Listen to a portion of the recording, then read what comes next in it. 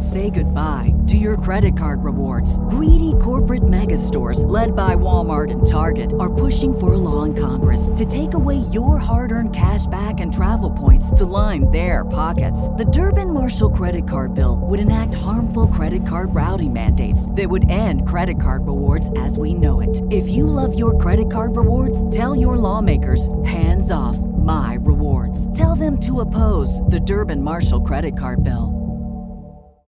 As humans, we're naturally driven by the search for better. But when it comes to hiring, the best way to search for a candidate isn't to search at all. Don't search, match with Indeed. When I was looking to hire someone, it was so slow and overwhelming. I wish I had used Indeed. If you need to hire, you need Indeed. Indeed is your matching and hiring platform with over 350 million global monthly visitors, according to Indeed data, and a matching engine that helps you find quality candidates fast. Ditch the busy work. Use Indeed for scheduling, screening, and messaging so you can connect with candidates faster. And Indeed doesn't just help you hire faster. 93% of employers agree Indeed delivers the highest quality matches compared to other job sites, according to a recent Indeed survey. And listeners of this show will get a $75 sponsored job credit to get your jobs more visibility at Indeed.com/podcast. That's Indeed.com/podcast. Terms and conditions apply.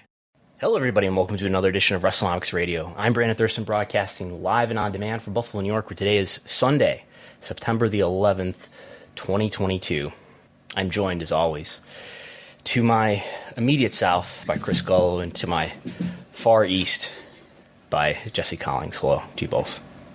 Good morning. Hello, Brandon and Gullo. Hello. We've got some contentious comments in the YouTube comments already. Rangar pointing out that neither of you could manage a target. I can't debate. I could not debate that. I would not want to manage a target. Yeah, out of all the people who were disrespected in that CM Punk presser, managers at Target perhaps the most. Because that's managing a Target now with supply chain issues throughout the pandemic. You got short employment issues. Yeah, like that's a challenge, man. Do you have any idea how many people Target employs in the Midwest region, especially? I'm sure. Off the top of my head, I'm sure it's tens of thousands of people. Yeah, they were based in Minneapolis, Minnesota, right? Heartland of America. Yeah. So, Gullo, you've been looking at the slides all morning. I've seen your red dot in the Google slides. So, what are we talking about today? Yeah, so we're actually going to discuss AEW's All Out pay-per-view as far as buys, how it kind of compares to not only last year's All Out, but we'll look at estimated pay-per-view buys, comparisons to the last couple of years, and is there a trend starting to become afoot? We'll also discuss WWE financial outlook and a price target for their stock. But as you'll see the disclaimer when we go in the slides, this is not financial advice. We are just analyzing what we know. Yes. Gullo interjecting a lot of his own analysis there. That was impressive. The Bills won on Thursday. Yes. Bills defeated the Super Bowl champion Rams, which I believe technically, if we're going by sort of the pro wrestling King of the Mountain style, that makes the Bills the pro wrestling champions, doesn't it? I mean, kind of, but this was a house show. Okay. Title doesn't change house shows. Okay. Bills don't play the Patriots until the very end of the season. I was looking at the schedule. Of course, they play twice because they're in the same division, but not until way the end of the season. So we'll have tension in a few months, but not soon. I have nothing against the Bill fans. The Dolphins? The Bills fans. Well, we have something against the Patriots, so sorry. Yeah, and I understand, but it's not a two-way. It's not a two-way street. I don't. Yeah. Patriot fans don't hate us. I was in Binghamton, New York, a couple of years ago. Exactly a couple of years ago, because it was the first Sunday of the NFL season. I was with my buddy who was living out there, and we stopped at Walmart. And I got we were buying just some alcohol, and there was like a guy in front of us, and he had like $250 worth of groceries, and he buying isopropyl alcohol, 70% or 90%. And he got I'm a Twisted Tea man personally, but he let us in front. He's like, "Oh, you're just buying alcohol," and I was wearing a Patriots jersey. And when I went in front of him, and he saw I was wearing a Patriots jersey, and he says, I wouldn't have let you pass if I knew you were a Patriots fan. It's like, I got nothing against you Bills fans. And then he threatened me and said, "You will when we turn the tables on you in a few years." God. And I was like, that's funny, Bills fans. And Binghamton then obviously is not close to Buffalo. It's like a 3.5 hour. Yeah, but the people are Bills fans. I'm just saying that it's a split fan base. Makes the point. Yeah, split between what, like Eagles, Bills, and Giants. Giants. Yeah. Okay. Big Giant fan base in Binghamton. Yeah, there's some Jets, but okay. Anyway, NFL season has begun on Thursday, but most of it begins today. If you want to do a super chat, and if you want to submit your question, or if you just want to get a rise out of Gullo and Jesse, maybe, you can always hit the super chat button. That's on $. We should only focus on the monetized super chats between me and Gullo. We got to start drawing money with this feud, but with super chats. There is two people that fuel it. There's one that seems to be pro Jesse and one that seems to be pro Gullo. Tim B is Team Jesse, and Ragnar is Team Gullo. I've noticed. We need a Let's Go rival. Let's Go chance.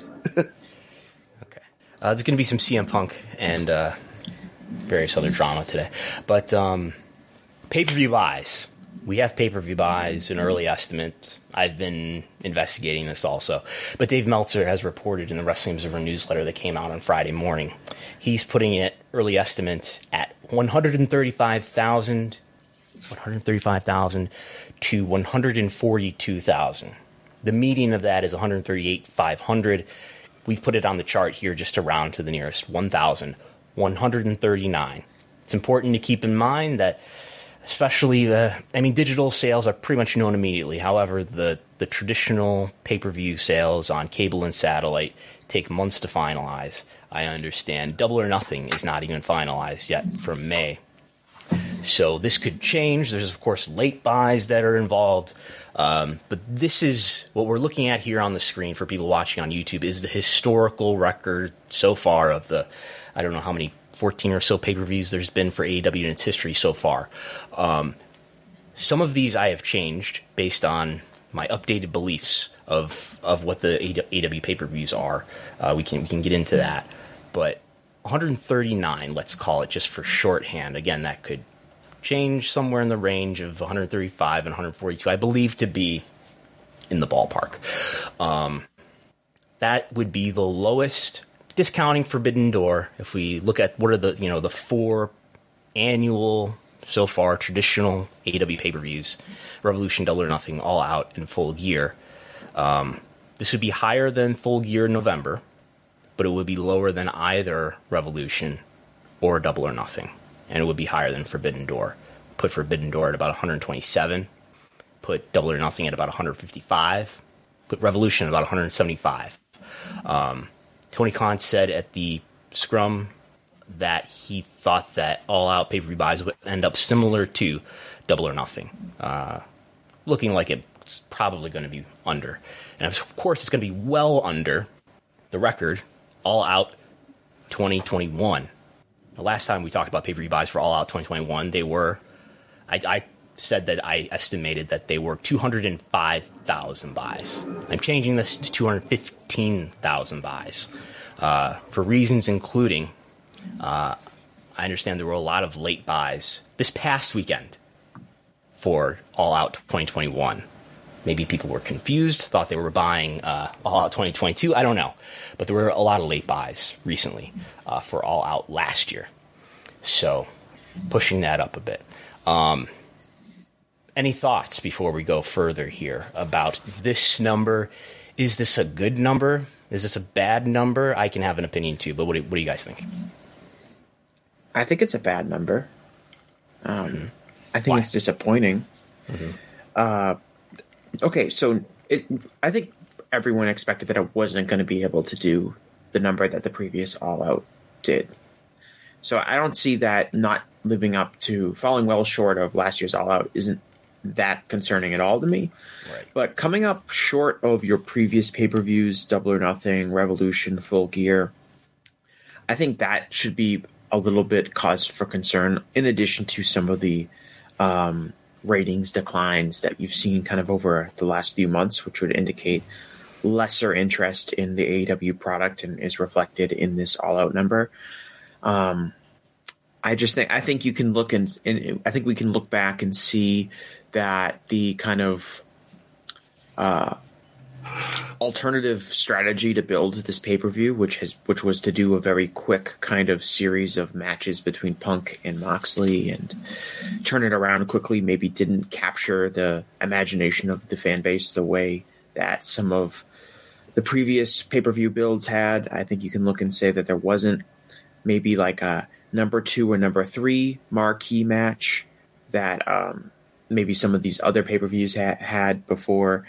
For instance, like the Revolution number, which is very big, you had not only a world title match, but you also had things like the CM Punk and MJF feud, which felt really hot at the time. I didn't really get the sense that outside of Punk and Moxley, there was another match on the show that felt like it would have a big appeal.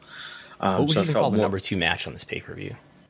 I would probably say the Trios tag title match. Maybe Jericho and Danielson. Jericho and Danielson by name value would be, but if you watch that match, the crowd was not into that match at all, for the most part, to like a shocking degree considering the star power that was in it. So I'd go with the Trios title. I just didn't think maybe that was lacking. So I think there was, those are the things that happened. I think the Moxley beating Punk in the quick squash match and then running the match back, 10 days later. I think I thought it was really interesting. I thought it was different for a pay-per-view build, but I can also see perhaps more casual fans, I don't want to say being confused by it, but not being enthused by it and having a hard time understanding why they were easily confused. You know that. I don't want to say that because I know that's not really true, but I got enough feedback from what I would call casual fans. It was a very late announcement to make this match official for the pay-per-view. Just anecdotally, I think the late announcement and the late build and the uncertainty around the main event perhaps presented a product that came across as being thrown together at the last minute, which for all we know it could have been.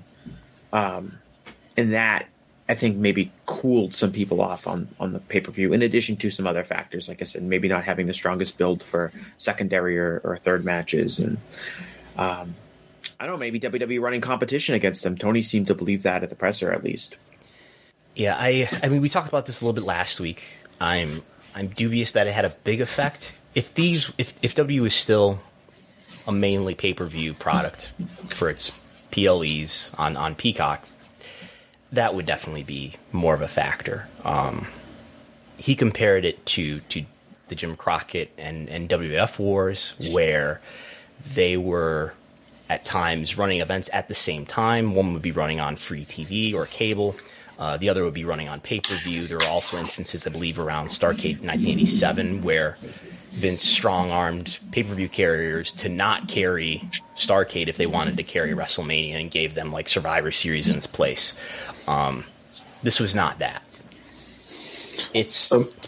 Go ahead. Well, I was going to say, not to mention, AEW had the best time slot you would want to have on a holiday weekend. Like usually Sunday nights, people are winding it down. They have their home. They have time to sit on their couches, all that. WWE was on Saturday at 1:00 in the States, Eastern Standard Time. And then NXT pay-per-view was what, 4, 2 or 3? It was 1, yeah. So it's not like it was even close where somebody like, oh, well, the WWE pay-per-view is at 4:00 and then AEW is at 8. That's too much wrestling. It wasn't even like that. I think there's something to, okay, we put on a big pay-per-view that was whatever it was, 4 hours for Clash of the Castle, and then gave people something on Saturday afternoon that I'm sure had a much smaller audience. There's a competition for time, even if it's not at the same time, in the same weekend, that I think could decrease enthusiasm, but not to the degree that it makes a huge difference here. Not to the degree that I think that it makes this number going from disappointing to being pretty good, right? I don't think it makes that big of a difference. I don't think it makes a difference in the degree to which you're happy or unhappy with the expectations around this pay-per-view. Yeah, I think there can be an impact that's kind of related to this, but not directly, and we might talk about that later. Is WWE has won some fans back recently. I don't know if they necessarily won them directly back from AEW, but I think there definitely is a portion of the fans who were big WWE fans, had been burned off by the product, switched to being more into AEW, but now that there's momentum on WWE's side and the optics that the WWE promotion is now much better than it was thanks to Triple H being in charge, that those fans are now cooler on AEW because they're getting satisfied by the WWE product in a way that they weren't before. And that maybe does lead them to being like, well, I'm going to definitely watch this WWE pay-per-view on Saturday because it's a big show with a lot of momentum to me as a fan. Maybe I'm not going to plunk down the $50 and watch All Out. And maybe if Vince was still in charge and WWE kind of didn't have this little resurgence that they've had over the last few months, they would have just skipped Clash of the Castle, or they would have been less committed to it, and they'd be more enthusiastic about, yeah, I need to get my wrestling fix this week. I'm going to watch this AEW pay-per-view because it feels like it's going to be the most exciting show of the weekend. I think there's maybe some more passive cooling on AEW's product related to WWE's product being satisfying its core fan base more. I think the biggest thing with WWE disinterest the last few years before Triple H took over was, not listening to the fans, a disconnection with the fans. And I think it'd be fair to say that AEW is starting to have that. We're having a rematch. Disconnection with the fans. Yeah, we're having a rematch. We're having, there was a lot of fan service with the signings. I'm sure AEW fans wanted Johnny Gargano there. It didn't happen. I think fans wanted MJF a lot sooner. Yeah, he's here now, but there could be someone said that maybe he should have popped up at the end of that Dynamite to lead into an all-out match against John Moxley for the title, or CM Punk, wherever it might be. I think there's room for both an AEW and for a W. I think there's room for two major wrestling companies that are on major TV platforms in this economy and entertainment space. But the better WWE is, the less useful an alternative product is. Like I said a few weeks ago, WWE not being bad ruins a lot of business models. So it makes the function of AEW less. It makes the value of AEW less valuable if WWE, which is by far the leader in terms of brand recognition, in terms of revenue, the better WWE is, the less valuable, the less attractive, and less needed AEW is. Doesn't mean AEW is necessarily going to disappear over time, but it means that I think the ceiling for AEW's growth is lower if WWE continues to win back fans and continues to produce what is at least perceived as a strong product.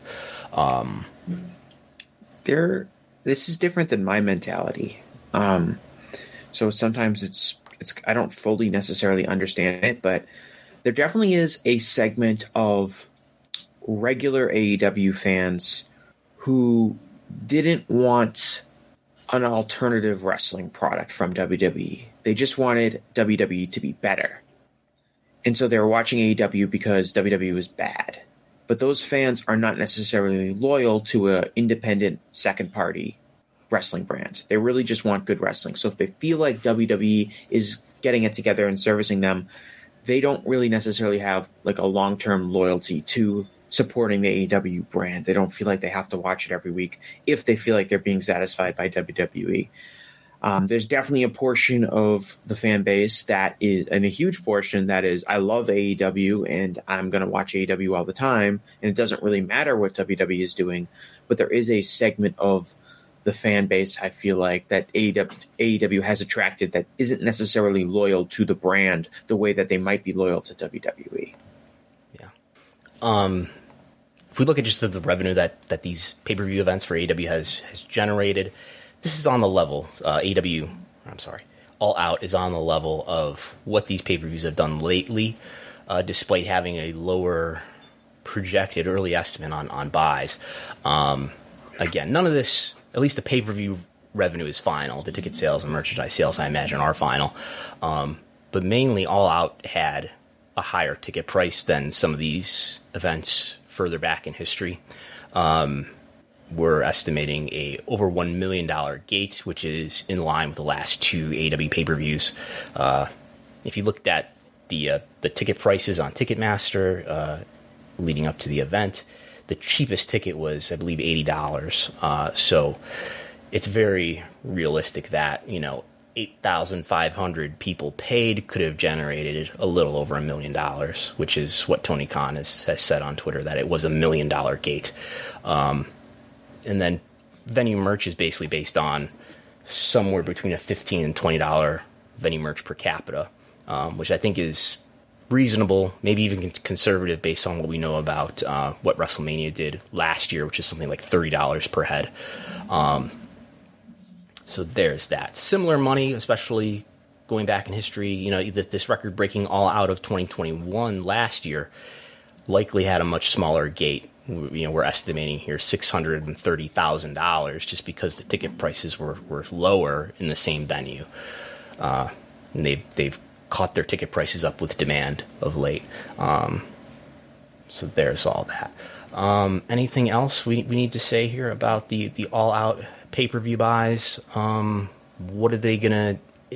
I guess we're definitely at this point, and we've been saying this for months, that yes, all of these pay-per-views by their given names are doing better year over year than the one before it. That's coming to an end with this pay-per-view All Out. It definitely did. Is Full Gear going to be able to do better than the Full Gear of last year, which we have here at 155? I think that's very questionable. And it's very questionable, what are they going to be able to put on the card? And, is CM Punk going to be around anymore? Their biggest draw. I think it's, this is WrestleNomics, where I think people expect us to know the answers to some things that we don't always have clear answers to, but I feel like we do have a pretty clear answer to who's the biggest draw, who has been the biggest draw over the last year for AEW. Easily it's CM Punk. CM Punk's, we might as well get into it. CM Punk is injured. Not only is he suspended, but he's also injured.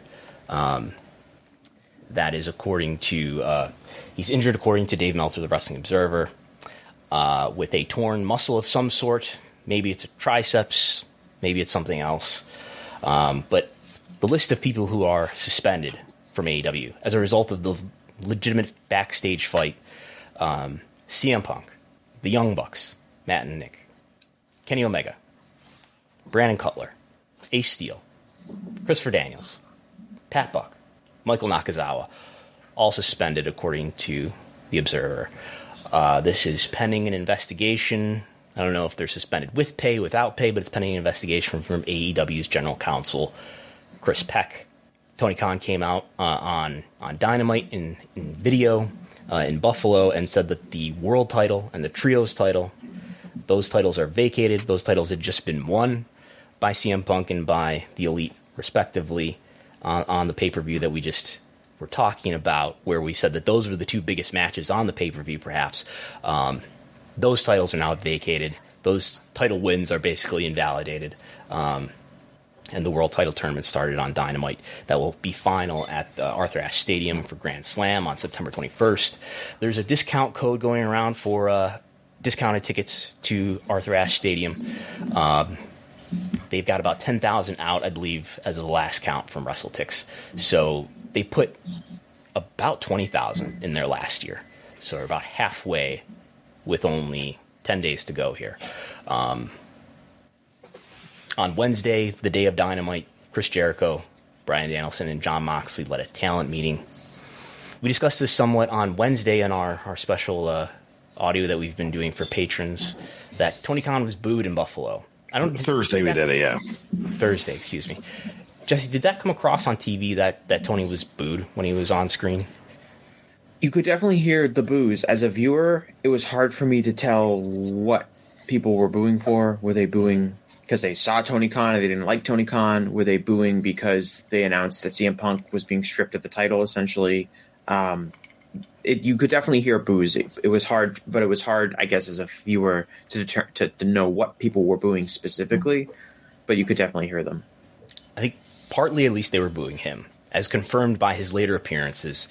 So he was just on video here, of course, but then he came out in person on the ramp stage between Rampage and Dynamite when the setups were changing a little bit. He came out on the microphone, and Golo and I weren't sitting together, but we were both in the arena, and I think I questioned Golo on Thursday in a way that I tried not to be leading, but I think we both agreed that he was booed in that instance. And then he came out at the end of the taping after Rampage, after the after the JR here, after the Claudio Castagnoli and Dax Harwood match, he came out again, and it wasn't quite as much, it wasn't like unanimously booed, but it was mixed. And, I understand he does this all the time, coming out between the taping setup and, just hypes up the crowd, and he's not booed. No, he's very. I've been to enough Dynamites where he's done that, and he's very popular. He gets like some of the biggest reactions on the show is when he comes out, and he'll do that multiple times. Like he'll come out before Dynamite, after Dynamite, before Rampage, after Rampage. Like, so him getting booed in that instance is a really big change for him. Mm-hmm. Yeah. What does that mean? Do you think the boos come from? Oh, yeah, I was gonna say. Do you think it comes from him allowing what happened on Sunday night, or does it come from maybe how defensive he was in his WWE comments?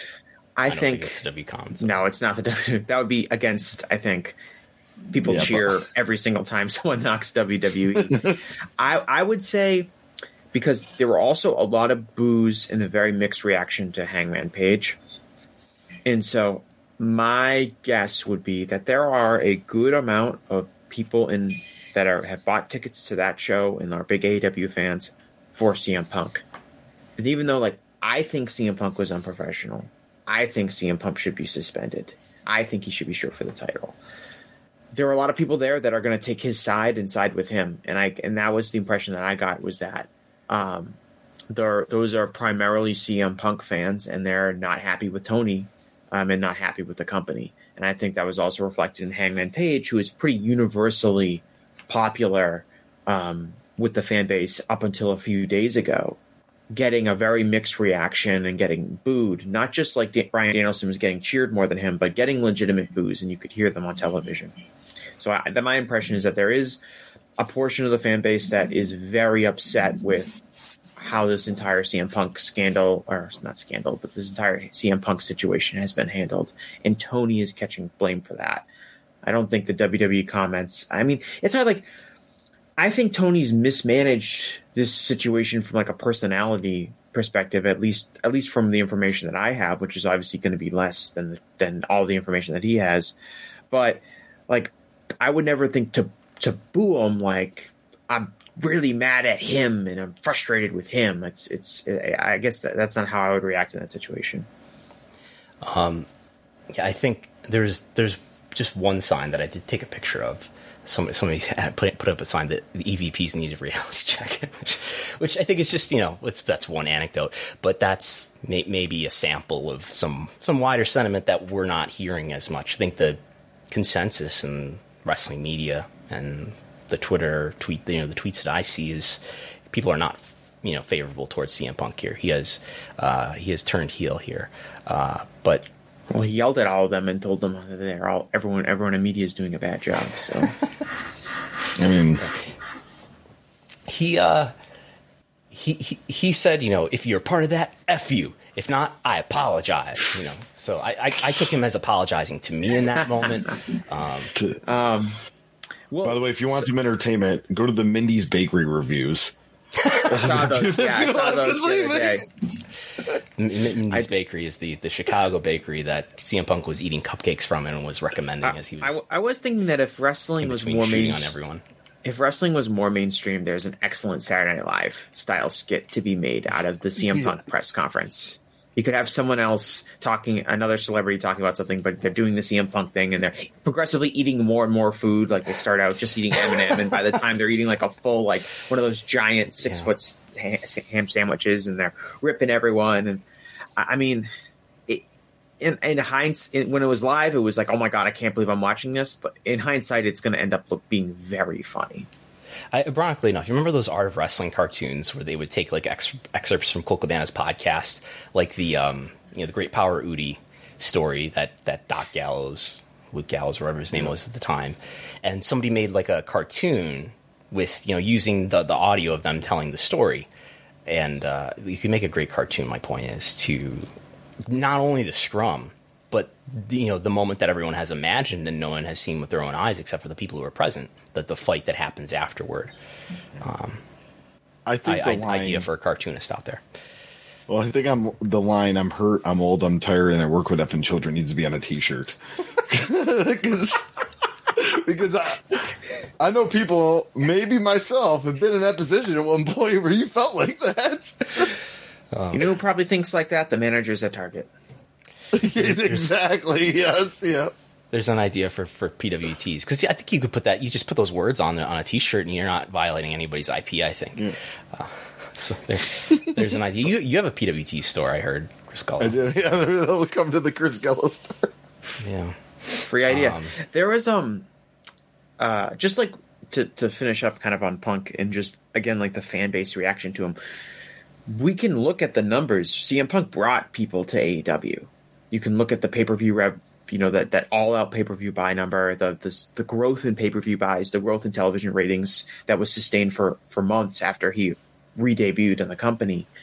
So him being even if he comes back, but him just being off television for 8 or 9 months, that's a huge blow to AEW, both in their ability to sell pay-per-views. He's not going to have a match at Full Gear, so what else is going to be on that show? Like, what kind of big matches are you going to do? I kind of wanted to ask you, Brandon, a question about AEW's pay-per-view buys. Now that we are a few years into AEW's pay-per-view cycles, and we've had multiple years of each show, AEW doesn't have that kind of WrestleMania level show, that big kind of super show that they kind of blow everything out for. You could say like Double or Nothing is kind of the biggest each year, or maybe you could say All Out because there's more history there. But it seems like the pay-per-views are all treated kind of equally from a booking perspective. Do you think that just that has to be something that has to happen because there's only 4 each year, so you kind of have to go all out? I guess there's 5 with Forbidden Door now, but that's kind of like something where every show has to be treated like it's WrestleMania because you only have 4 a year? Or do you think that they would almost be better off kind of establishing one big show as the biggest show of the year? And how would you even do that? Like, are there just certain matches you'd have to hold off from showing either on television or on any of these other pay-per-views to hype them up? Because obviously I think the WrestleMania brand value is enormous for WWE at this point. It really probably helps them sell things like their deal to Peacock, and to a lesser extent, events like the Royal Rumble and SummerSlam and Survivor Series, because they have that kind of name value. But AEW seems to be not as focused on establishing one of their shows as truly the biggest show of the year for them. They'd rather have 4 or 5 really big shows that are all relative equals. But do you think that's a better kind of business strategy? What are your kind of thoughts on that kind of idea behind building the different brand identities behind your pay-per-views? Yeah, I think if you had asked me a couple weeks ago, or definitely a couple months ago before the Vince scandal came out, that I think there's an opportunity eventually for them to do a big stadium show. I know Arthur Ashe is a stadium, but it's a 20,000 seat stadium. There's an opportunity for them to do a football. I'm sure it'll be at the Jaguar Stadium, but there's an opportunity for them to do a football stadium size show at some point down the road. If you had asked me a few months ago, because WWE was being led by Vince McMahon, and the creative was, and that was going to cause WWE to continue to weaken, or at least allow an opportunity for a competitor to be strongly present over time. And I think there was an opportunity for AEW to do a big stadium show, and whatever pay-per-view they chose to do that as, I imagine it might not be All Out, maybe because of the football season alignment. But anyway, there was an opportunity for them to do, for the first time, to do this big stadium show that would have, at least on the scale of the venue, been comparable to WrestleMania, and that would have been a big deal. I don't see that in the near future. I don't see an opportunity for that in the near future. They're struggling to sell more than 10,000. They have probably sold more than 10,000 tickets or somewhere around that for Arthur Ashe, but I can't see them filling a stadium right now, even though I think there's part of the draw there, just like part of the draw was for All In back in 2018. Part of the draw is just to be there present for the history of it. I think we've seen other examples of that where like history was part of the draw, including the MSG show with New Japan Ring of Honor. But anyway, well, I mean that Clash of the Castle show that WWE just ran, that's a history show. True. That's not a card that specifically draws 60,000 people or 48,000, whatever number you want to use. This is the first major pay-per-view we are having in the UK in over 30 years, or exactly 30 years. But yeah, I think gotta be there. Some of these pay-per-views that we're looking at on the screen probably could have sold a large portion of the stadium. That All Out 2021 show with CM Punk's first match, they could have put it in some stadium in Chicago, or does Comiskey Park still stand? But I think there was an opportunity to do a major stadium show and to create this huge brand event and to really establish one of these pay-per-view brands or a new pay-per-view brand as their huge annual marquee event. I don't think the momentum is there right now to do that in the foreseeable future. And part of it is gain the momentum later and make that happen, but I don't see it soon. And part of it is the first time they go into markets, they always sell really well. And so I think we talked about this with the Toronto show. That could have been a show that potentially your first debut show in Toronto could have been a potential stadium show, especially if you went through the effort to make it like a pay-per-view show. I would say that their best bet now would be their London debut or their UK debut. I was going to say, yeah, them in the Fulham Stadium would probably be a big deal. The Fulham Stadium is not particularly larger than I think like Arthur Ashe. The Craven Cottage is not. Yeah, Craven Cottage is not that big. I would say it's being renovated at the moment. I don't know if the renovations are complete, but I would say they probably maybe 25,000 seats. 25,700 for soccer, I'm guessing. Yeah, so you can maybe do more. I would think that would be the first place, though. I mean, they own it. UK. They own the building. So, and look, that would be a big show. It'd be a big deal. It's not the NFL-sized stadium, of course.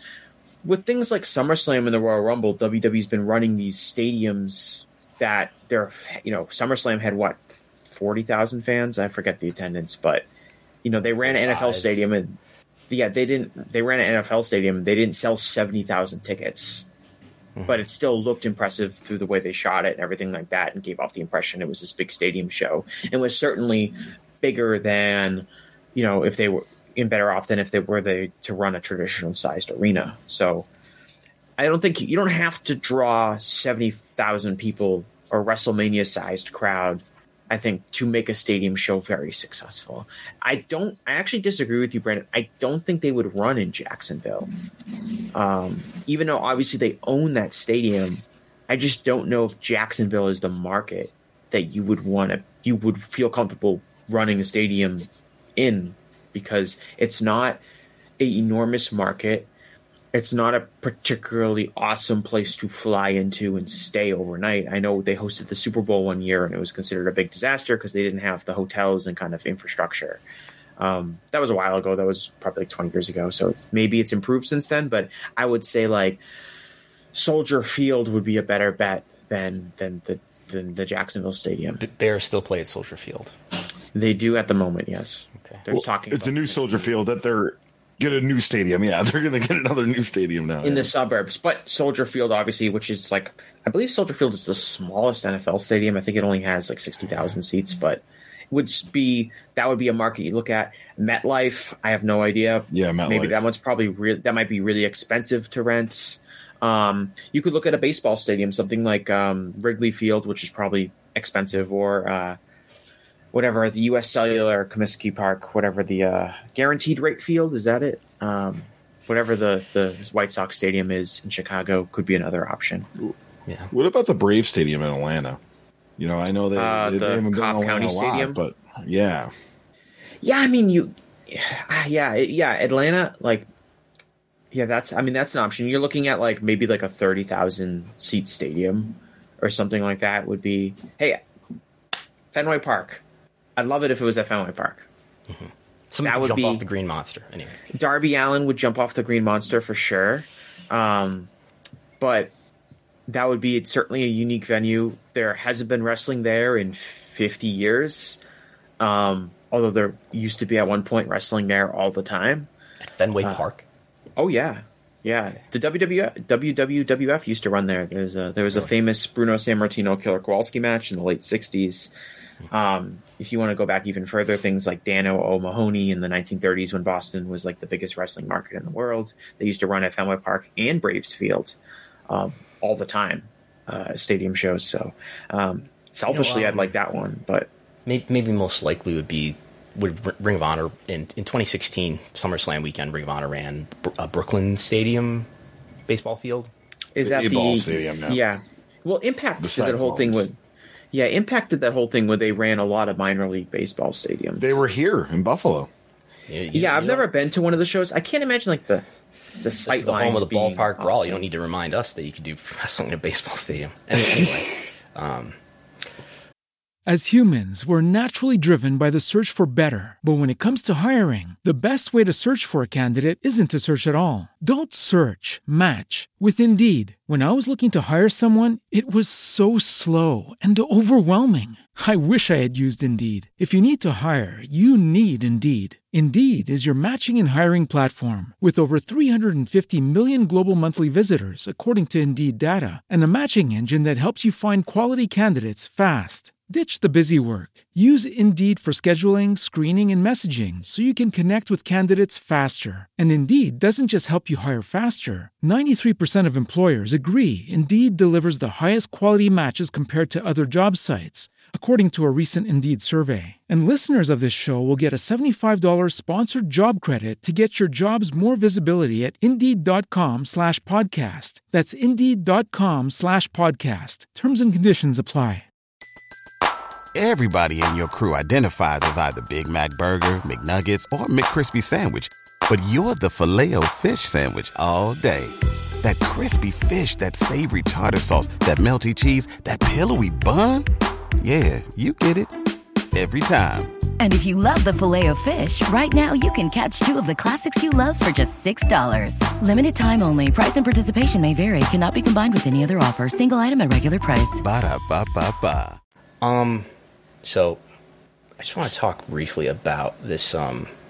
After having like a week now, just a little over a week now to think about this and reflect on it. Like I find Punk's promo, his pipe bomb promo, which is his 2011, his podcast interview with Colt Cabana after leaving WWE, after being silent for months, finally breaking his silence on Colt Cabana's podcast. Those two things, and then this outburst at the scrum. Like I find all these long speeches to be kind of like almost like novelistic in that like they all seem to touch on a lot of things that are important in the wrestling business at the time. And the pipe bomb promo, I think, had a lot to do with frustrations, and it was sort of a leading indicator of frustrations with WWE as a company and frustrations with Vince in particular. And the Art of Wrestling podcast was, I think, an even more detailed inventory of those frustrations. And in the process of that, he really babyfaced himself. I think he was already a hero to the hardcore wrestling fan. And then he just didn't appear in wrestling for 7 years before coming back to coming to AEW. So I have a Freudian slip saying coming back to AEW, because I think it's hard to imagine there being an AEW without a CM Punk, despite CM Punk not having much of anything to do with AEW for the first 2 years of its existence. And then I think, this is kind of like the final chapter, this appearance at the media scrum two Sundays ago, where he goes off on wrestling media's credibility, the lack of transparency, his grievance with the wrestling media, his grievance with other wrestlers, younger wrestlers, not taking his advice. I believe others, including Wade Keller, have raised the similarities between Punk in this moment and Bill Watts in 1992, not being aware of the ways in which the business may have changed and may have passed him by. So yeah, I think it's just a fascinating artifact, I guess. And I sort of look at this thing as by thing I mean this appearance at the media scrum as being, the last installment of this, where those other moments, including the pipe bomb promo, really made him a babyface to the hardcore wrestling fans, has now, at least with some people, and there's still some people who maybe booed Tony Khan because they were unhappy that CM Punk wasn't there, but there's a lot of people who are now heel on him in a genuine way, and it's just a fascinating look at the wrestling business. It's very Shakespearean and kind of the habits that his personality has presented to the public, and how he has, no matter what, consistently fallen back on those kind of habits and that kind of personality. I think like a big difference is between the pipe bomb promo and kind of what happened on Monday morning is kind of a fascinating difference in between WWE and AEW, and also a kind of a telling focus on how unique WWE's relationship with its fan base has been, where when CM Punk cut the pipe bomb promo, getting on the microphone and saying WWE sucks super bad to WWE fans was a babyface move, because the company had created this image of itself that it didn't like its fan base and that they were heels. And at any time, especially after Punk's pipe bomb promo, anyone said, "This place sucks," people cheered, which is not how a wrestling company is supposed to operate. As opposed to AEW now, because the fan base genuinely likes the promotion and likes the product that they're seeing, calling out AEW and saying this place sucks is not going to endear himself to those fans the same way it did to WWE fans, because AEW is a normal promotion where the fans that are paying there actually like the product, as opposed to WWE, which existed in this weird world where the fans would pay to watch the product and be there every single week, but also fully admit that the product is bad and not nearly as good as it once was. And so that's a kind of an interesting difference between the two companies' respective relationships with their own fan bases, and perhaps why CM Punk's criticisms have been met with different reactions from those respective fan bases over the years. Yeah, I want to draw a straight line. You can draw a line between the pipe bomb promo and the All Out scrum. And the funny thing is, between these two promos, and then I bring up the Art of Wrestling podcasts that he did in between, is that Colt Cabana is sort of an off-screen co-star of all of this, right? There's the moment where he looks at the camera and waves to Colt Cabana in the pipe bomb promo.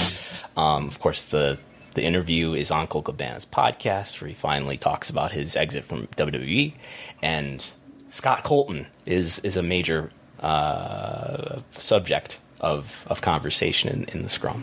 So I just wanted to point that stuff out. I think comparison-wise, though, the pipe bomb was what it was, but I think this and the Colt Cabana podcast have to be really comparable, because I think it's when he just kind of had enough with the company and he got fed up and felt like somebody was holding him back. Because, yes, he talks about the medical stuff in the Colt Cabana podcast, but he also talks about Triple H holding him back a little bit, and politics and all that. And here it is, he's talking about EVP's politics, and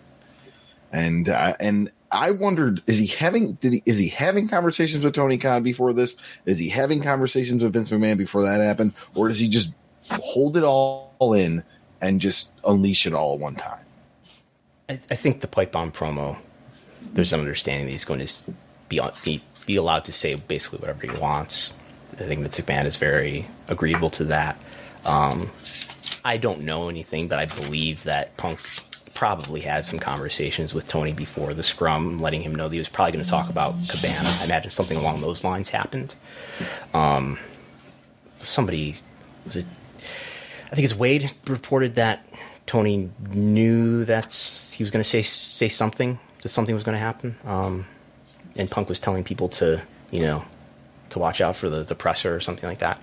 I want to mention, last week you were talking about your experience as a corporate manager, correct? Yes. Yeah. What would happen if now the people who were suspended again are, I don't have this in front of me, I'm trying to do it off the top of my head: CM Punk, the Young Bucks, Kenny Omega, Brandon Cutler, Michael Nakazawa, Pat Buck, Christopher Daniels. Who am I leaving out? Pat Buck. Oh no, yeah, Pat Buck, Christopher Nakazawa, Cutler. Daniel, and then and just the Ace Steel and Punk and Ace Steel. Bucks and Kenny. Anyway, these are wrestlers, EVPs, Yes. producers. I don't think they call them coaches, agents, whatever they are. But these are employees, right? I don't know about CM Punk, but most of these people are employees, which maybe changes the story. What would happen in your workplace or in one of your historical workplaces, Gullo, if there was a fight between employees in the workplace on a day? I think there probably would be suspensions to do an investigation like they are doing, but I would believe that anybody that threw punches at each other would be fired.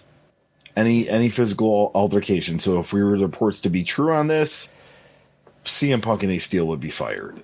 I haven't really reported anything that there was any physical confrontation from the Bucks or Kenny. There's even a report that Kenny got the dog out of the situation because he knew it wasn't going to be good. There's, Punk's dog, Larry. I haven't been able to confirm whether or not Larry has been suspended yet, or what his status is. But, or what if I were, in your workplace, Gullo? There's a physical fight among employees in your workplace, and maybe I had a strained relationship with one of the people who were involved here, or maybe I was sort of tangentially involved in this situation, and I was like, you know what, I don't feel safe here. I'm gonna raise this to HR, or maybe there's a lawsuit to be had about an unsafe, hostile working environment. Does that sound like it's something that could realistically happen? I mean, I think before there was physical altercation, there might be, but that all depends on whose side it's coming from. Can the Bucks and Kenny say that there was some hostility from Punk towards them? Absolutely, because he was out in the public about it. He just has allegations about them talking to dirt sheet writers. They never physically really came out and badmouth Punk. There was the being the elite thing, but the dirt sheets. I mean, it is what it is. But dirt sheet, yeah. But but CM Punk is out there publicly and all that. So I don't think CM Punk would have a case. I heard there was legal action being threatened from CM Punk's side from some of the reports, but I don't know. I don't know what case he would have. I just keep in mind that we don't know necessarily who are employees, who are independent contractors. Back in 2019, Chris Jericho was on, I believe, Jesse Ventura's podcast, and he talked about how he confirmed publicly that he is an employee. So he probably has an independent contractor status. He has an employee status. Who knows who's an employee? I think, especially when we're talking about the big stars in AEW. One thing I did want to bring up, and this might not be a big topic, but we hear that they share a lot of staff with the Jacksonville Jaguars. Mega, the attorney, she's also for the Jaguars and all that. The general counsel, Chris Peck, is also a Jaguars employee. As this company grows, don't you think they should have their own staff? Especially, if there's going to be situations like this? Perhaps. I don't we're getting into legal questions here. Yeah. And it's become increasingly noticeable to me how many people and assets are being shared between the Jaguars and AEW. Which raised, I guess, not being a publicly traded company, maybe that's not a huge deal, but it is conspicuous. Right, and as the company was first getting off the ground, it makes sense for the infrastructure to be leaning on the Jaguars and other. And quickly, I imagine that maybe this is one of the things that might start to change if they get a bigger TV deal, and that they're trying to be really lean early. Maybe they get a really big TV deal next round, which I think is something maybe we should discuss, whether or not this affects the prospects of their TV deal. But maybe they get a big TV deal, and then maybe they start to invest more in their own assets and things like that. As we're talking about did Punk, you have a point you wanted to finish, Jesse? Sorry, I cut you off. No, I was basically just backing up what Gullo said, which as the company has progressed over a few years, that eventually maybe they would develop their own infrastructure, and perhaps that's happened. Maybe they've hired people on the Jaguars end to pick up the slack, where maybe people who were previously split between the Jaguars and AEW are spending more time in AEW.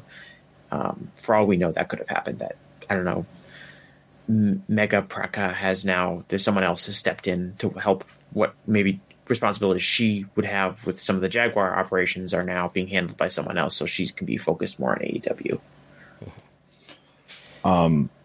We have a few super chats about CM Punk, so might as well answer them while we're on the topic here. We'll start with Sajizzle here asks, was Punk really that significant of a ratings draw? Yes. We need to do another installment of Who's a Draw covering the month of August. Yeah. But if you're a patron, you can find the slides for our Who's a Draw analysis for April, May, June, July. I hear some papers rustling. I don't know if Gullo's going to open up his tiny composition book. But we saw a preponderance of examples for quarter hours in making all the adjustments. Well, not all the adjustments that one could possibly make, but making as many adjustments that we could possibly make to make it as fair as possible. We saw many, many examples, more than anybody else in AEW, for the case that CM Punk makes a positive difference to ratings. We saw this supported in YouTube videos as well, his performance relative to others in AEW. His web search relative to anybody else in AEW. And that's what I want to see. A preponderance, many examples over a long period of time that show this person really stands out as a positive difference maker. There's very few people who we can really say that about, at least over the course that we've been doing what I think we call talent analytics and what other people call talent analytics. This is why it's much better to try to, but it's difficult, but it's much better to try to do this kind of analysis over a long period of time. I tweet the quarter hours and people fly off the handle with all their opinions about what this means about their favorite wrestler and what it proves about their least favorite wrestler. 1 week of quarters tells us often nothing, tells us very little. And I think doing this kind of analysis over a long period of time, though, removes the doubt that was this an anomaly that let's take the Moxley and Punk match from a few weeks ago, right? The short match where the foot injury happens, whatever. The rating went way up for their quarter and then went right back down after their quarter. That looks like the people involved in that quarter must have made a positive difference. So that's 1 week, but we can express some confidence that that's not just an anomaly when we see a lot of examples over many weeks, many months. Again, we need to do a Who's a Draw for the month of August, now that we have that data behind us, and we've done it for April, May, June, July. And would you agree? I mean, we sort of take a tally at the end and say who stood out the most, and it's CM Punk by far. Yes, if he's on TV at all, he is number one. Speaking of Who's a Draw, we have another super chat here. This is from, and sorry if I mispronounced this, Yashavaran Shekawat, asking who was the bigger draw for their company, Roman or Punk? It's tough for us to say based on the data that we have, because WWE and AEW just exist on different scales. Who is the bigger draw for their company? On like a relative basis, like who provided more to the vast landscape of their respective companies, I would probably lean towards saying Punk in AEW over Roman Reigns in WWE. But Roman Reigns is somebody who really stands out for WWE too, among the few who we can say genuinely stands out over that same course of time that we've been looking at this closely in a diligent way, I would say. Do you think Punk? Do you think? I don't think Roman moves television ratings the way Punk has to scale. Well, you think so? He moves television ratings. Okay. Do you? Yeah, but when he's been off, all right, I don't think it's a huge difference. When he's his quarter hours are. Was he on SmackDown Friday? Good. But that's the thing; he's not always on SmackDown, and I guess SmackDown is underperforming under Raw. So was he on SmackDown Friday? But I don't think so. When SmackDown did its biggest number in a really long time. Yeah, I kept seeing pictures of Sami Zayn with the Bloodline, so... It may be the case that SmackDown does well without him, but there are definitely instances where, and many instances, where this quarter does better than this quarter usually does, and it's got Roman Reigns in the content. And it's not just like a one-off, but a preponderance of those over time. And not just SmackDown, but in the times that he's been on Raw as well. There's that in the quarter hours and the TV ratings, And then there's also YouTube videos that sort of corroborate that in a lot of cases. And then there's web search that corroborates that as well. But would you say that AEW needs CM Punk more than WWE needs Roman Reigns? I would say we're talking about a relative question. AEW, if you removed what's going to hurt worse, I guess maybe is a way to phrase it. Yeah. What would hurt worse, Punk leaving AEW or Roman Reigns leaving WWE? Questions of morale aside, let's imagine we're in this morale utopia where CM Punk is not impacting morale. I think Punk leaving AEW hurts more than Roman Reigns leaving WWE. AEW as a business is in a much more volatile position than WWE. WWE is already this money-making machine that is probably going to see a significant rights increase even before the ratings have kind of turned around over the last few months. AEW is still trying to establish itself as a marquee television brand that is relatively competitive with WWE from a ratings perspective and would eventually want to require a relatively competitive space in the business realm. And so to that extent, I think CM Punk is more valuable to AEW than Reigns is to WWE, just because WWE could easily continue on as a strong entity without Roman Reigns because they have such a long line of historically successful business practices, as opposed to AEW, which is still trying to establish that identity. Yeah, I mean, even that stuff aside, that yes, WWE is this really financially secure company that has a lot of guaranteed revenue sources. Even if you could, I don't know, somehow adjust for that, I would still say that Punk leaving AEW would hurt AEW more than Roman Reigns leaving WWE would hurt WWE, just on like a talent depth level, if that makes sense. See, I almost disagree with that because Reigns is positioned at a level far beyond anyone else in WWE at the moment, at least on the main roster. Punk is the biggest star in AEW and has been presented as such, but not to such an extreme degree as Roman. There's been a lot invested in Reigns in that type. Who is headlining your big... If you can't get Brock back and you can't get Steve Austin to show up, who is headlining your big shows right now if Roman Reigns just leaves the company? Dexter Lumis, Karrion Kross. Yeah, right. So I think part of that, and we're also talking, when we're talking about this, we're talking about Reigns. Are we talking about immediately right now? Are we talking about Reigns' last 10 years as an entity in WWE? The declines that have happened in that company related to the length of his push. I guess it's good that he's moving business now. But in Punk, obviously, we're talking about exactly a year in AEW and what that means.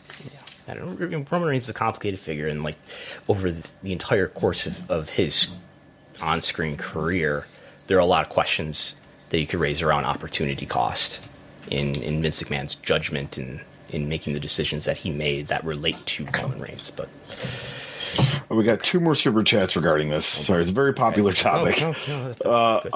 Tim B has asked, Punk has a tremendous case, in my opinion. The top boss sat there and didn't object. Then his underlings confronted Punk going against the top boss, in my opinion. So, yeah, I was saying to somebody, I don't know, earlier in the week, there's a point later in the press conference after the Punk stuff, I think in the midst of his rant on WWE, where he's talking about I'm a nice guy, but I'll fight if I have to, and he's saying something about his, he kind of describes his management style, and I wish I had the quote, that he's something about service. He likes to give people good service, and he was a bartender, and and I think it's easy to forget that Tony, while yes, he has a lot of experience working for the Jaguars and working for Fulham FC, that he's only been in the wrestling business for about 3 years. And among a locker room full of some of the biggest stars in wrestling, who are all vying for their own influence, who all have egos, who all have charisma and influence over their peers. And how Chris Gull, you're a ring announcer, you're in locker rooms.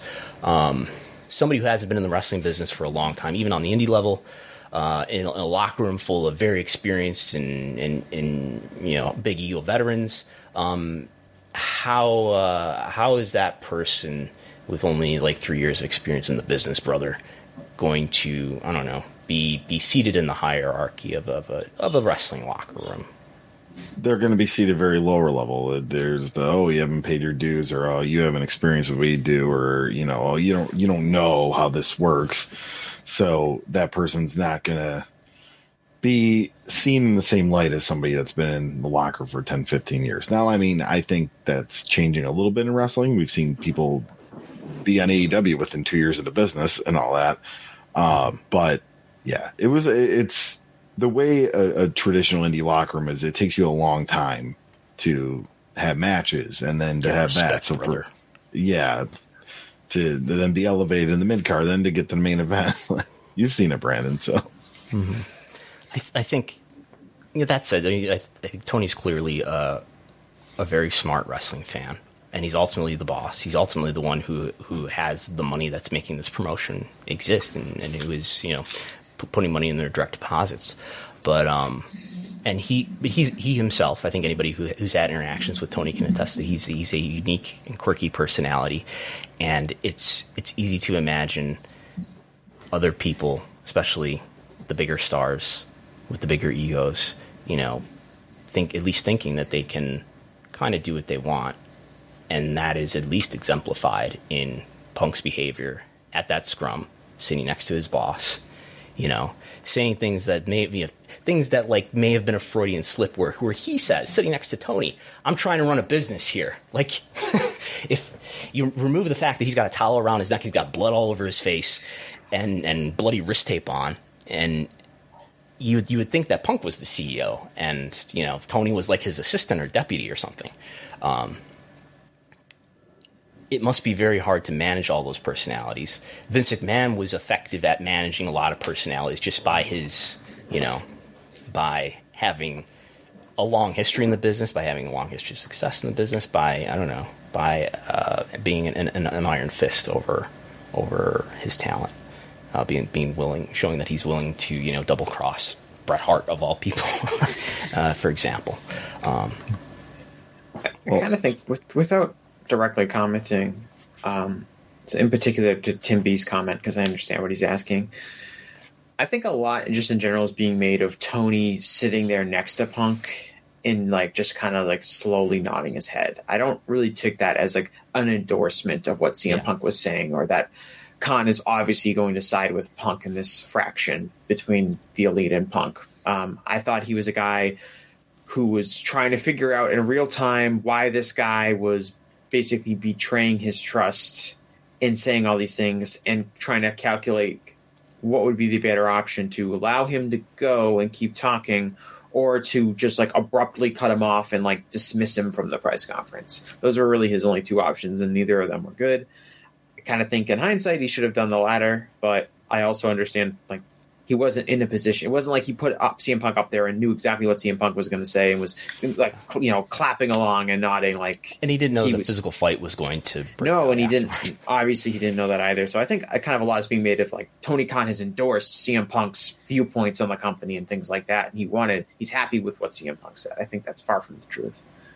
Yeah, but it's easy to imagine him maybe not being able to command a room among people like Punk, the Young Bucks, Kenny Omega, and others. The news, the reports that the talent meeting on Wednesday was led by people like Moxley, Jericho, and Bryan Danielson is encouraging. Those are the people who probably have the most credibility with that locker room. And our last super chat regarding this that we have so far, Chris Ely, WrestleNomics, a contributor. I do not think that this has to be a situation where anyone gets fired. In my article this month, I explain how management is truly tested when stuff goes bad, not when everything is great. Chris Ely. Yes, I will get to editing Dr. Chris Ely's article soon. We'll have that up on WrestleNomics.com. My thing is gossip and bad mouthing and all that. That happens in every workplace. When it gets physical, then it's a different situation. But yet you hear about all these WWE fights that happen backstage. Chris Jericho was in a lot of them. Here he is now being the leader of, hey, we shouldn't have this happen. And what was the employment status of these people? They're independent contractors. What's the employment status of these people involved in this AEW fight? We employees. believe that most of them are employees. CM Punk might be the only one that's not. I mean, as far as the future goes, I think that Punk tearing his bicep or his tricep or whatever happened is a blessing in disguise, in the sense that I thought you'd have to fire him immediately, and now I think the only reason you'd fire him is if the elite say you have to fire him or we're leaving, or there'd be a total locker room revolt if he's not fired. I think he's take the title off him. He's off television. Let him heal up for 9 months. If he runs his mouth during the time he's healing up, you can fire him. But eventually, I think the best thing for probably everybody involved would be for the Punk to come back and work a program with Hangman Page. Realistically, the absolute best thing in a perfect world, that's what you would want to do. He's definitely got unfinished business with MJF too. Yeah, I mean, look. If he can go away for 9 months, everyone can chill out. You can work on, mending the relationship over the next 9 months between Punk and the aggrieved parties. You can hope that you can get back to business, and that seems to be all what CM Punk wants to do, right? Is he wants to help business, and he just wants to help make money, and he's trying to run a business here, and everything he said. The best thing for him to do would be to come back to AEW and work a big program, because if you can iron out all of these things, and it seems impossible right now, but if you can get these guys all on the same page, CM Punk coming back and going right into something with Hangman Page would be a massive program, something that can really boost television ratings and pay-per-view buys and everything like that, because people believe the feud is real now, because it totally is. And that's something that has been proven in recent years to really draw a lot of interest and draw a lot of money. Like my what was the comment that was made reported from a WWE person? If they don't make money with this, they don't know what they're doing. Like they should. I believe you're referring to a Fightful report. Yeah, Fightful report. Yeah, I mean, CM Punk and FTR versus the Bucks and Omega would be a big deal at this point now. I will say that I have the impression that he had problems at WWE, and it was easy. And I believe, that must be just WWE. And yeah, he's a prickly guy, and he's a hard personality to deal with, sure. And as he left WWE, it became more and more apparent that he was having falling outs with various friends. But now it's becoming more clear to me as an outside observer that, well, maybe you have problems here, you have problems with these people. Maybe you're the problem, and I don't know that. Maybe there's a way that he could come back on a short-term basis, or he's there once in a while. But I think he has proven that if he is in a locker room continuously for a long time, eventually he is a detriment to morale. And then Chris Healy he gave a super chat. I'm trying to run a business here. All right. Yeah, thanks everybody for your super chats. We have them all now. Yeah, we have them all. The CM Punk topic, very popular. Okay. That's it for now. I think we're good.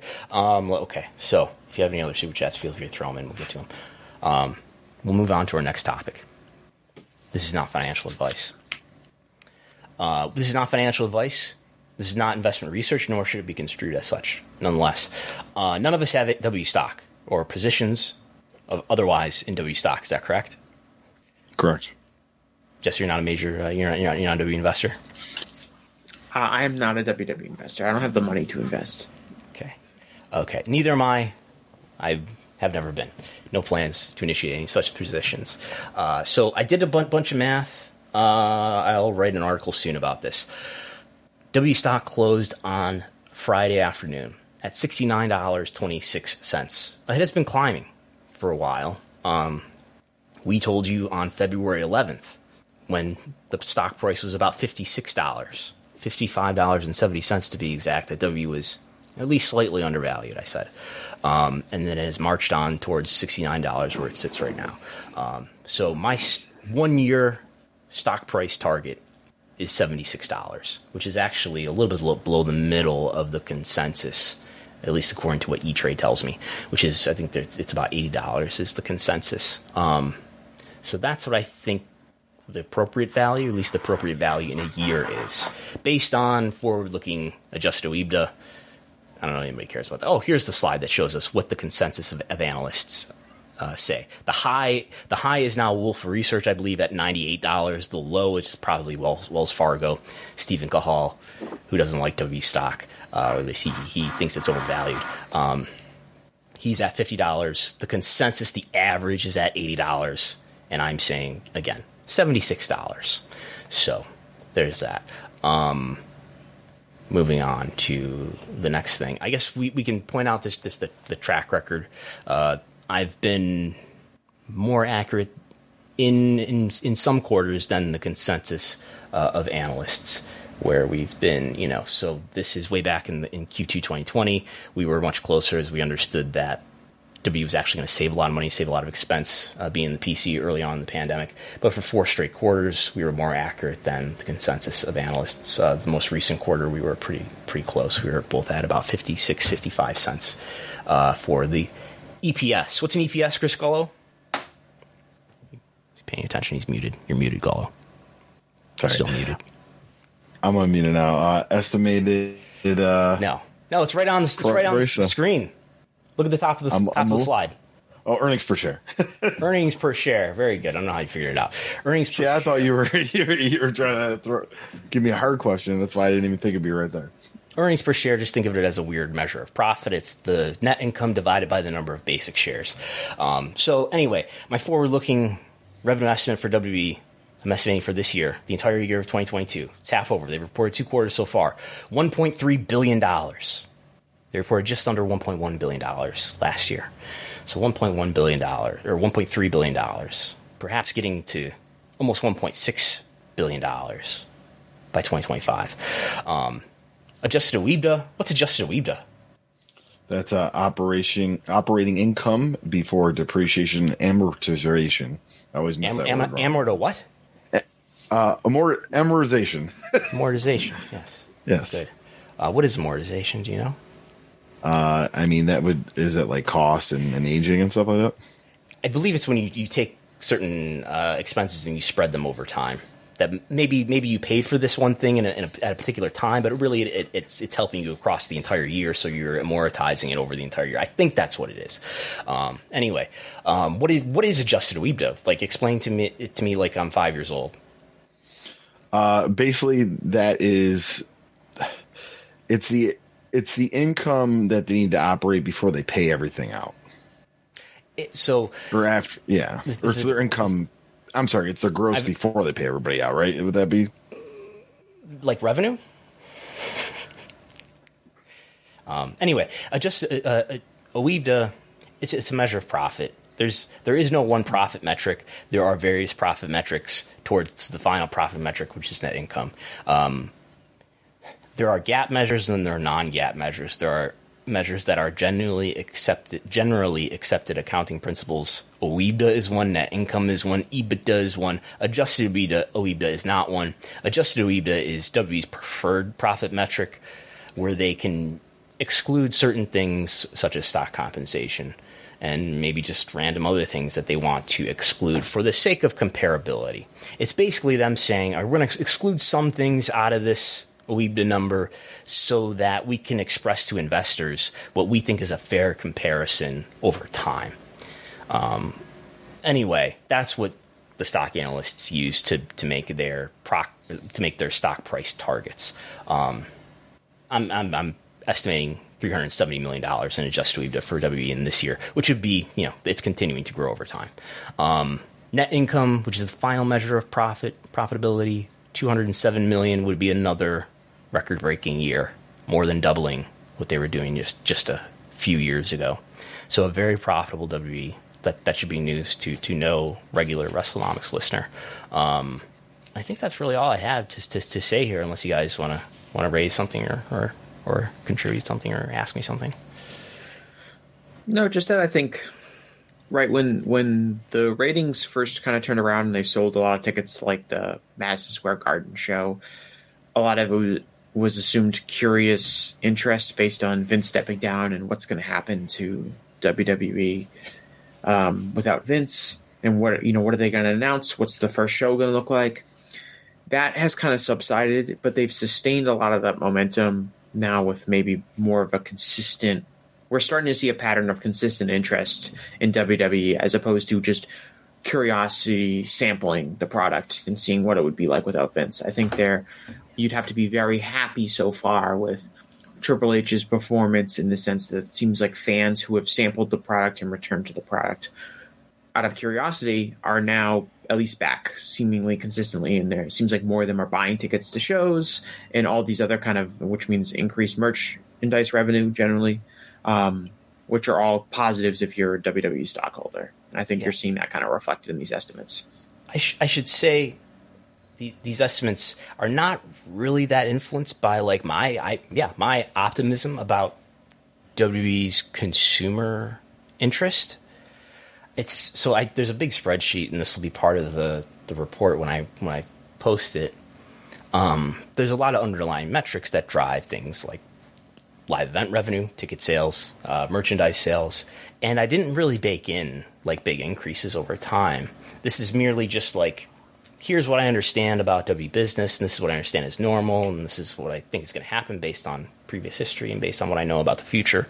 So this isn't like this. If Vince was still around, it's not like this would be way different. These estimates, the product is way different, and I'm more optimistic about it. But as we know, W is such a business that is driven by its business partnerships, especially from NBC Universal, Fox, and the Kingdom of Saudi Arabia, that a lot of this money is very, very reliable and it is guaranteed. We're going to see in Q3 probably a boost that wouldn't normally be there because of Clash at the Castle, in terms of live event revenue, probably in terms of any merchandise. We're going to see something from maybe a few extra $1 million from the A&E series that were entirely in this quarter of Q3. And then we'll see next quarter, of course.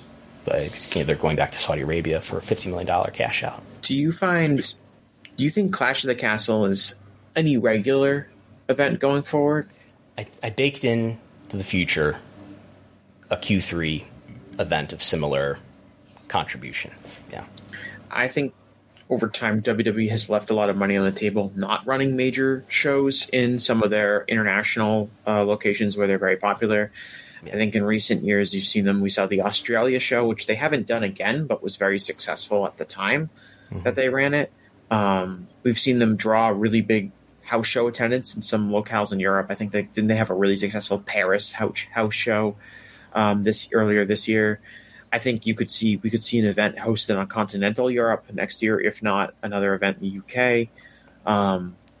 I think expect the returns to be slightly diminished, but still probably. Yeah, I think this. It seems like, I don't know if he's talked about it that much, but it seems like since Nick Khan has come aboard, one of the strategies, in addition to running more stadium shows, is to, I think, boost the kind of major international shows that you're hosting. It's something that UFC does all the time. I think it's something as a global brand like WWE you'd want to be able to say you are doing in a way that maybe the other sports leagues don't always do. I know that they do have successful international events in the NFL. They've done a couple in Major League Baseball, but it could also be something that could kind of differentiate you, which is like, hey, we've had major, 60,000 seat attendances on 4 different continents in the last few years. Just checking on the WrestleTix records here. Paris on April 30th, a house show, of course. 11,000, almost 12,000 tickets distributed according to WrestleTix, which has got to be one of their biggest house shows of recent memory. Yeah, so I think that should be a target for them. I think it's smart business. I think they waited a really long time to run a major pay-per-view in the UK, and they could have drawn the crowd that they drew at Clash at the Castle 10, 15 years ago if they wanted to, but they never did. Yeah. And to slightly contradict myself, I did bake in, based on looking at WrestleTix numbers, I think attendance is going to be somewhat better than it was. Maybe not in last year's Q3, but it's going to be somewhat better than it was in recent quarters sequentially. But I'm not baking in big increases in attendance, big increases in merchandise sales, or anything like that. We should be getting next day air rights soon, right? This quarter. I got the impression. News? I got the impression that there was a question raised by, I think, Eric Handler in the stock analyst Q&A that, are you going to maybe roll that into live rights negotiations. Maybe we talked about this after the fact, right? That like it does make sense. Say you're talking to Amazon, maybe it's a more reasonable offer to Amazon if you can give them next day and not just the live stream that goes away as soon as it broadcasts. Okay. Anything else? I'm good. Yeah, no, I'm good. I think we're good. Yeah, we got a super sticker from our friend Urka. Thank you, Urka, for the super sticker. Thank you, everyone, for lots of super chats today. We appreciate it. So I'm gonna finish. I'm gonna wrap it up. Okay, take it home. Press thumbs up. That helps everybody find this video. We appreciate everybody watching live. If you're watching live or after fact, please hit thumbs up. If you're listening on a podcast app, please give us a nice review. Share this. Tell somebody about it. Knock on your neighbor's door politely and tell them about it. Jesse, what plugs do you have? I've made your logo smaller so it's not stretched out. Yes, you can follow me at Jesse Collings, at JESSECOLLINGS on Twitter. My podcast, the Gentleman's Wrestling Podcast, most recent, you can find that on YouTube. I listened to it last night. You talked to the man of the hour. Yes, I talked to CM Punk's favorite media member, Nick Hausman. It's a really good podcast, especially because it touches on a lot of things that we've mentioned on the show, talking about the media scrums and kind of media conduct and these kind of things. Nick Hausman of WrestlingInc.com. He's been to every single one of the media scrums that AEW has had. He gives a lot of insight into kind of what his approach is, what it's like to kind of ask more difficult or challenging questions, some of the ups and downs of the conduct of the wrestling media. Kind of gives a lot of advice if you're going to a scrum and you've never been to one or anything like that, kind of what you should be trying to do and what you should want to do. I think it's a really interesting pod that people would like, that if they like this show, they'd listen to it. It's only about 35 minutes long. So that's right on YouTube, Gentleman's Wrestling Podcast.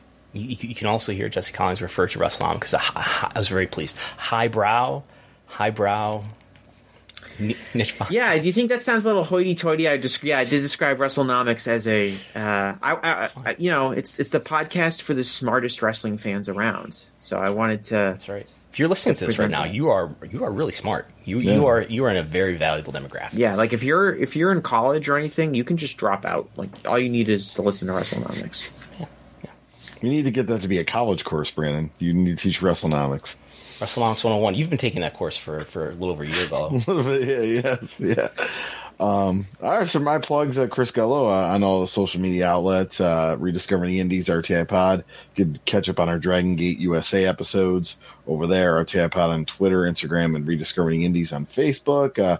I got Bowtie Mafia t-shirts that are available on Pro Wrestling Tees, and I'll be announcing this Saturday in Binghamton. We talked about Binghamton for Excite Wrestling. Gangrel will be there, so it should be a fun show. It's in Johnson City or Binghamton proper? Johnson City, yeah. It's in the mall. Yeah. The X, yeah. Fortunately, you're a Bills fan, so you won't be. Yeah, when I'll full disclosure, I wasn't actually in Binghamton. I was in Vestal, New York. It's very, very close. What's the shirt that people should look for on your Pro Wrestling Tees coming soon? What is it? I'm hurt. I'm old. I'm tired. I work with that. I wish. I feel like they would get me on a cease and desist. No, I think you can get away with that. I don't think you wouldn't want to get into a legal battle with CM Punk. I think that has worked out poorly for members of independent wrestling. He sounds like he's increasingly litigious. You can go to patreon.com/WrestleNomics and get my TV ratings reports, access to the WrestleNomics viewership spreadsheet, slides to all podcasts, including this one, the Pro Wrestling Industry Reports, the annual ones. We've been doing some bonus audio on Thursdays. I've just sort of said that we'll do a Who's a Draw. Maybe that will be next Thursday's episode if there's not bigger news to tackle. Patreon.com/WrestleNomics. Just $5 a month. What a deal. And that's all. We will talk to everybody next time. We thank you for your super chats. Thank you for listening. See you next week. Bye. Say goodbye to your credit card rewards. Greedy corporate mega stores, led by Walmart and Target, are pushing for a law in Congress to take away your hard-earned cash back and travel points to line their pockets. The Durbin-Marshall credit card bill would enact harmful credit card routing mandates that would end credit card rewards as we know it. If you love your credit card rewards, tell your lawmakers, hands off my rewards. Tell them to oppose the Durbin-Marshall credit card bill. As humans, we're naturally driven by the search for better. But when it comes to hiring, the best way to search for a candidate isn't to search at all. Don't search, match with Indeed. When I was looking to hire someone, it was so slow and overwhelming. I wish I had used Indeed. If you need to hire, you need Indeed. Indeed is your matching and hiring platform with over 350 million global monthly visitors, according to Indeed data, and a matching engine that helps you find quality candidates fast. Ditch the busy work. Use Indeed for scheduling, screening, and messaging so you can connect with candidates faster. And Indeed doesn't just help you hire faster. 93% of employers agree Indeed delivers the highest quality matches compared to other job sites, according to a recent Indeed survey. And listeners of this show will get a $75 sponsored job credit to get your jobs more visibility at Indeed.com/podcast. That's Indeed.com/podcast. Terms and conditions apply.